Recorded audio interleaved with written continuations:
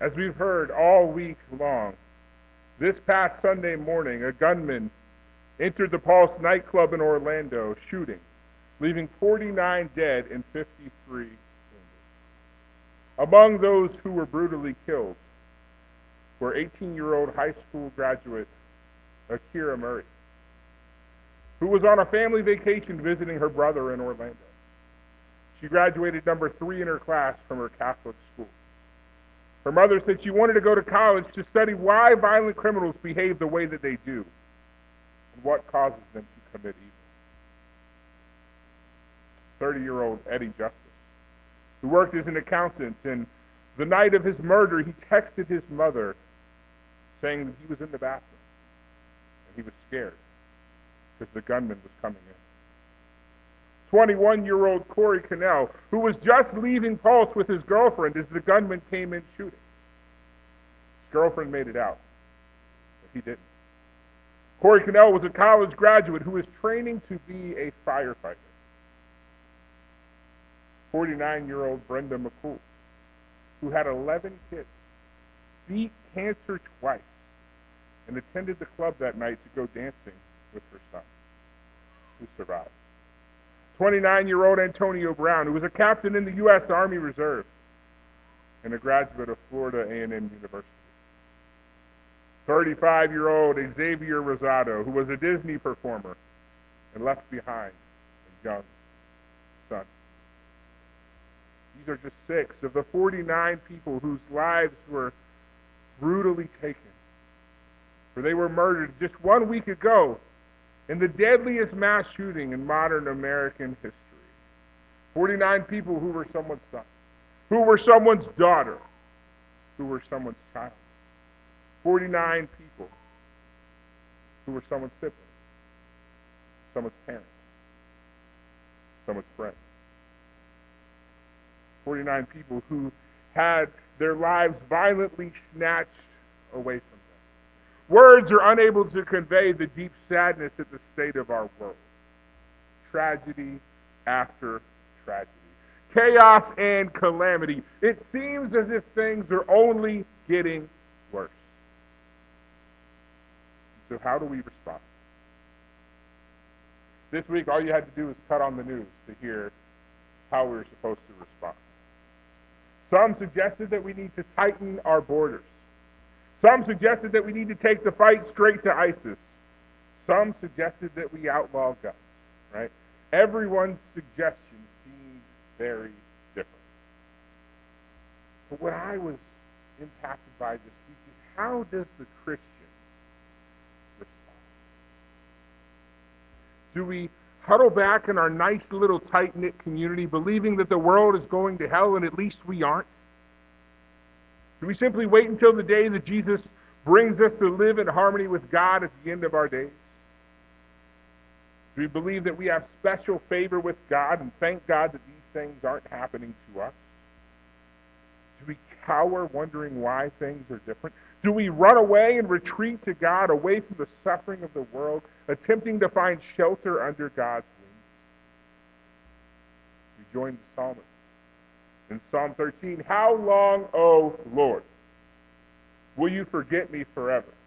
How long will you hide your face from me? How long must I wrestle with my thoughts day after day and have sorrow in my heart? How long will my enemy triumph over me? Look on me and answer, Lord my God. Give light to my eyes, or I will sleep in death. And my enemy will say, I have overcome him. And my foes will rejoice when I fall. But I trust in your unfailing love. My heart rejoices in your salvation. I will sing of the Lord's praise, for he has been good to me. You know, the most often written commandment in the Bible is do not fear, or do not be afraid. Will we run away from the suffering of the world and cower in fear? Or will we stand firm and attempt to live faithfully in the midst of tragedy after tragedy, chaos and calamity? In today's reading out of 1 Kings, Elijah, faced with a very similar situation, chooses to run away and cower. Elijah, like most of us, is exhibiting deep discouragement at the negative developments that he sees around him in the world. He looks around at his world and he is not just discouraged, he is dejected. His ministry seems like a failure, and now it is a danger to his health and his life, for Jezebel has threatened him. The text that Kevin just read for us, Ahab told Jezebel all that Elijah had done, and how he'd killed all the prophets with the sword. Then Jezebel sent a messenger to Elijah, saying, "So may the gods do to me, and more also, if I do not make your life like the life of one of them by this time tomorrow." Jezebel has told Elijah, "You have 24 hours, and then I'm coming for you." How does Elijah respond? Elijah becomes afraid and runs for his life. I mean, wasn't this the same Elijah who called down fire from heaven? Just one chapter before, Elijah met with the evil king Ahab and called him out, called him a troubler of Israel. Elijah responds when it's leveled back against him, "I have not troubled Israel, but you have, King Ahab, because you have followed the commandments of Baal. You have forsaken the commandments of the Lord. Now therefore have all of Israel assemble at Mount Carmel. Send 450 prophets of Baal and 400 of Asherah, all who eat at Jezebel's table." So Elijah set down this challenge. Just one chapter before, he took off for his life. He set down a challenge, and he invited King Ahab and all the people of Israel to come together to Mount Carmel to meet God. And the invitation was extended specifically to the false prophets, the prophets of Baal. The Bible tells us there were 450 of them. And so they arrive at Mount Carmel, and the scene is set. Elijah went before the people and asked the question, "How long will you go limpering between two different opinions? If the Lord is God, follow him. But if Baal is God, follow Baal." Elijah did not leave any other options. There were only two alternatives: follow God or follow Baal. Life or death. Freedom and deliverance or bondage and sin. The challenge is set. I'll call my God, you call yours. We'll each take a bull, cut it up as an offering, and ask God to send down fire, and whichever one answers is the true God. The challenge couldn't have been simpler, right? The God who answers by fire is the true God. Historically, God is often spoken of in the scriptures by fire. Moses in the burning bush. God speaks through the fire. The fire that leads the people of Israel through the wilderness. God is present in the fire. So the challenge begins. The prophets of Baal go first. It was only expected that they would go first since there were so many of them. And they began shouting all at once, 450 people. And they called on Baal from morning until noon. And nothing happened. So they brought out the dancers to start dancing around the altar. Still no response. So they carried on, shouting, praying, crying out. Still nothing. And so Elijah begins to taunt them. Elijah seems to have a little sarcasm in him, and he says, "Cry aloud. Surely he is God. Either he's meditating, or he has wandered away, or he's on a journey. Perhaps he is asleep and must be awakened." Still no response. The NRSV version of the Bible translates this as "he has wandered away," but the English Standard Version actually translates it as "relieving himself." Right? So here Elijah is saying, maybe your God is relieving himself. Holliday's Hebrew and an Aramaic lexicon suggests that the verb could actually be translated as bowel movement. Okay? I didn't tell the early service that. I told them if they wanted to know to ask me later. So Ruth Ann and Jan, you're in the know now. So Elijah is obviously talking trash, right? Maybe your God is meditating. Maybe he's in the bathroom. Maybe he's asleep. But Elijah was simply affirming that Baal is not coming. Then Elijah says, come closer to me. And he makes a trench around the altar. And he puts the wood in order, and then the bull on top of it. And then he says, fill 4 jars with water and dump them all over this. And they do it. And then he says, do it again. And they do it again. And then he says, a third time, and they do it again. To the point that water filled the trench. Water was everywhere. Then Elijah, with boldness and audacity and courage and conviction, calls on the God of Israel, the God of the entire universe. And the fire of God fell and consumed the burnt offering. The wood, the stones, the dust, and even the water was licked up out of the trench because of the holy fire from God. When the people saw it, they fell on their faces and said, the Lord indeed is God. The Lord indeed is God. What a powerful moment. And as I read that this week, I wrestled with how in the world does Elijah go from there 1 minute to running away from God, scared out of his mind, the next. What a difference. One moment, sarcastically mocking Baal worshipers about God relieving himself, and the next moment, running for his life. What a difference. What a contrast.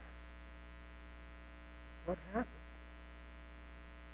And the more I thought about it this week, if we're completely honest, aren't we the same?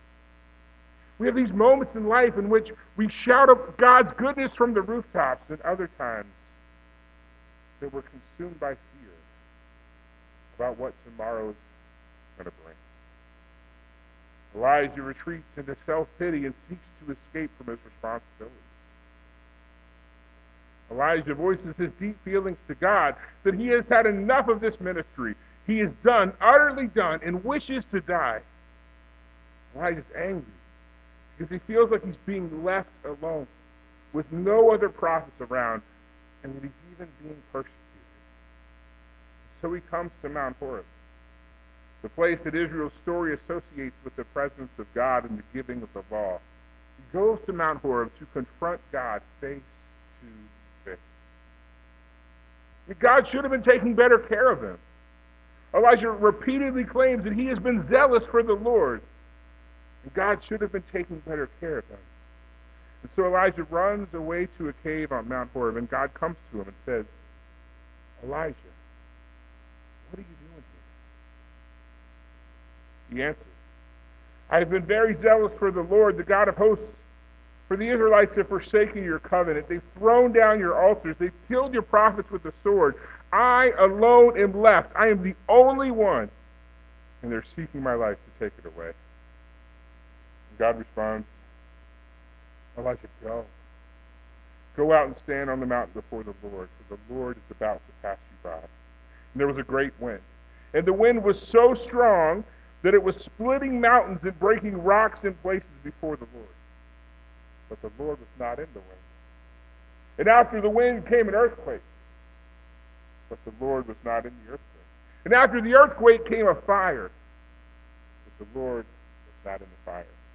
And after the fire came a still small voice, or the sheer sound of silence. Silence. God is not in the wind, not in the earthquake, not in the fire, but in the silence. The translation could be interpreted as the sound of sheer silence. It could be translated as unmistakable sound. God came to Elijah in the silence, in Elijah's brokenness, in his fear, in his pain, in his anxiety, in his depression. God came to him. This is good news. God came to Elijah in the silence.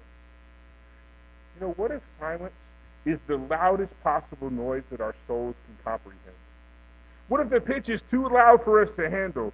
What if the noise of silence actually scares us? Maybe silence does make noise. Maybe silence is loud, drowning out everything around us and forcing us to live with ourselves and our own fears and our own anxieties and our own insecurities. God speaks in silence. Are you cultivating enough silence in your life? for God speaks in silence. And so when Elijah hears it, he wraps his face in his mantle, and he goes out and stands at the entrance of the cave, and the voice came to him again and said, "What are you doing here, Elijah?" Elijah responds again, "I've been very zealous for the Lord.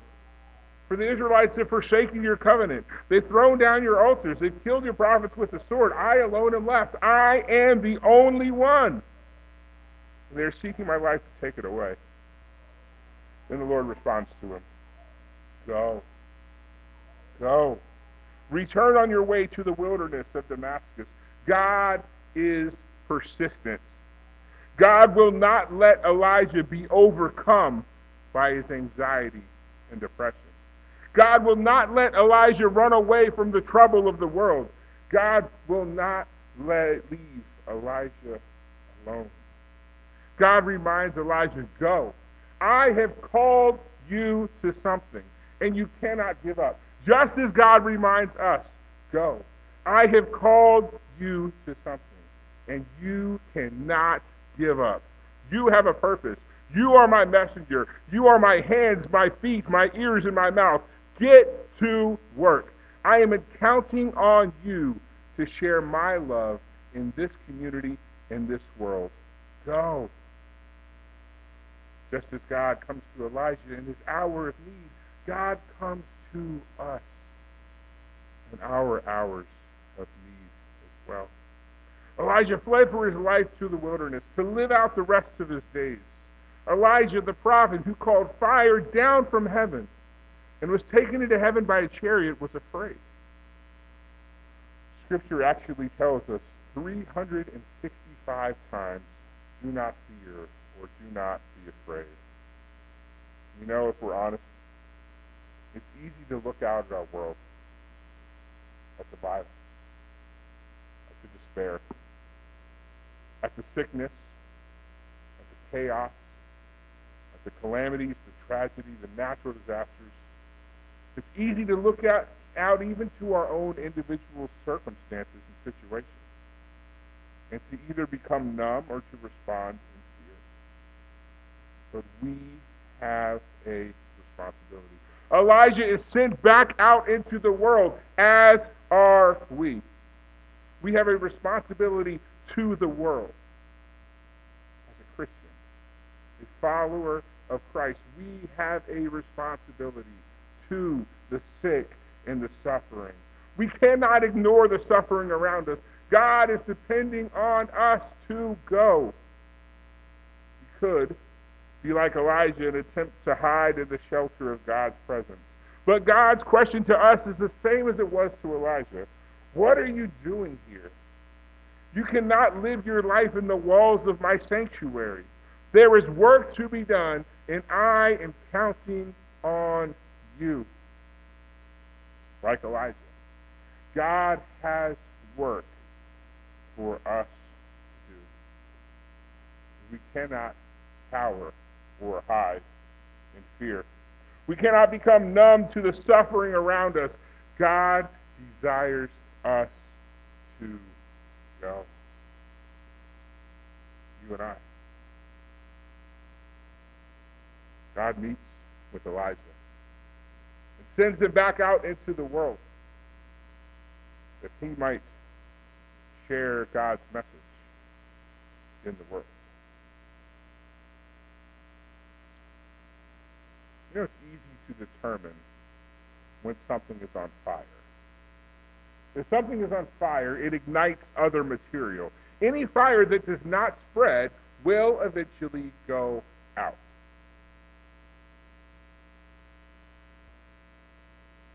We recently celebrated Pentecost and God's holy fire coming down.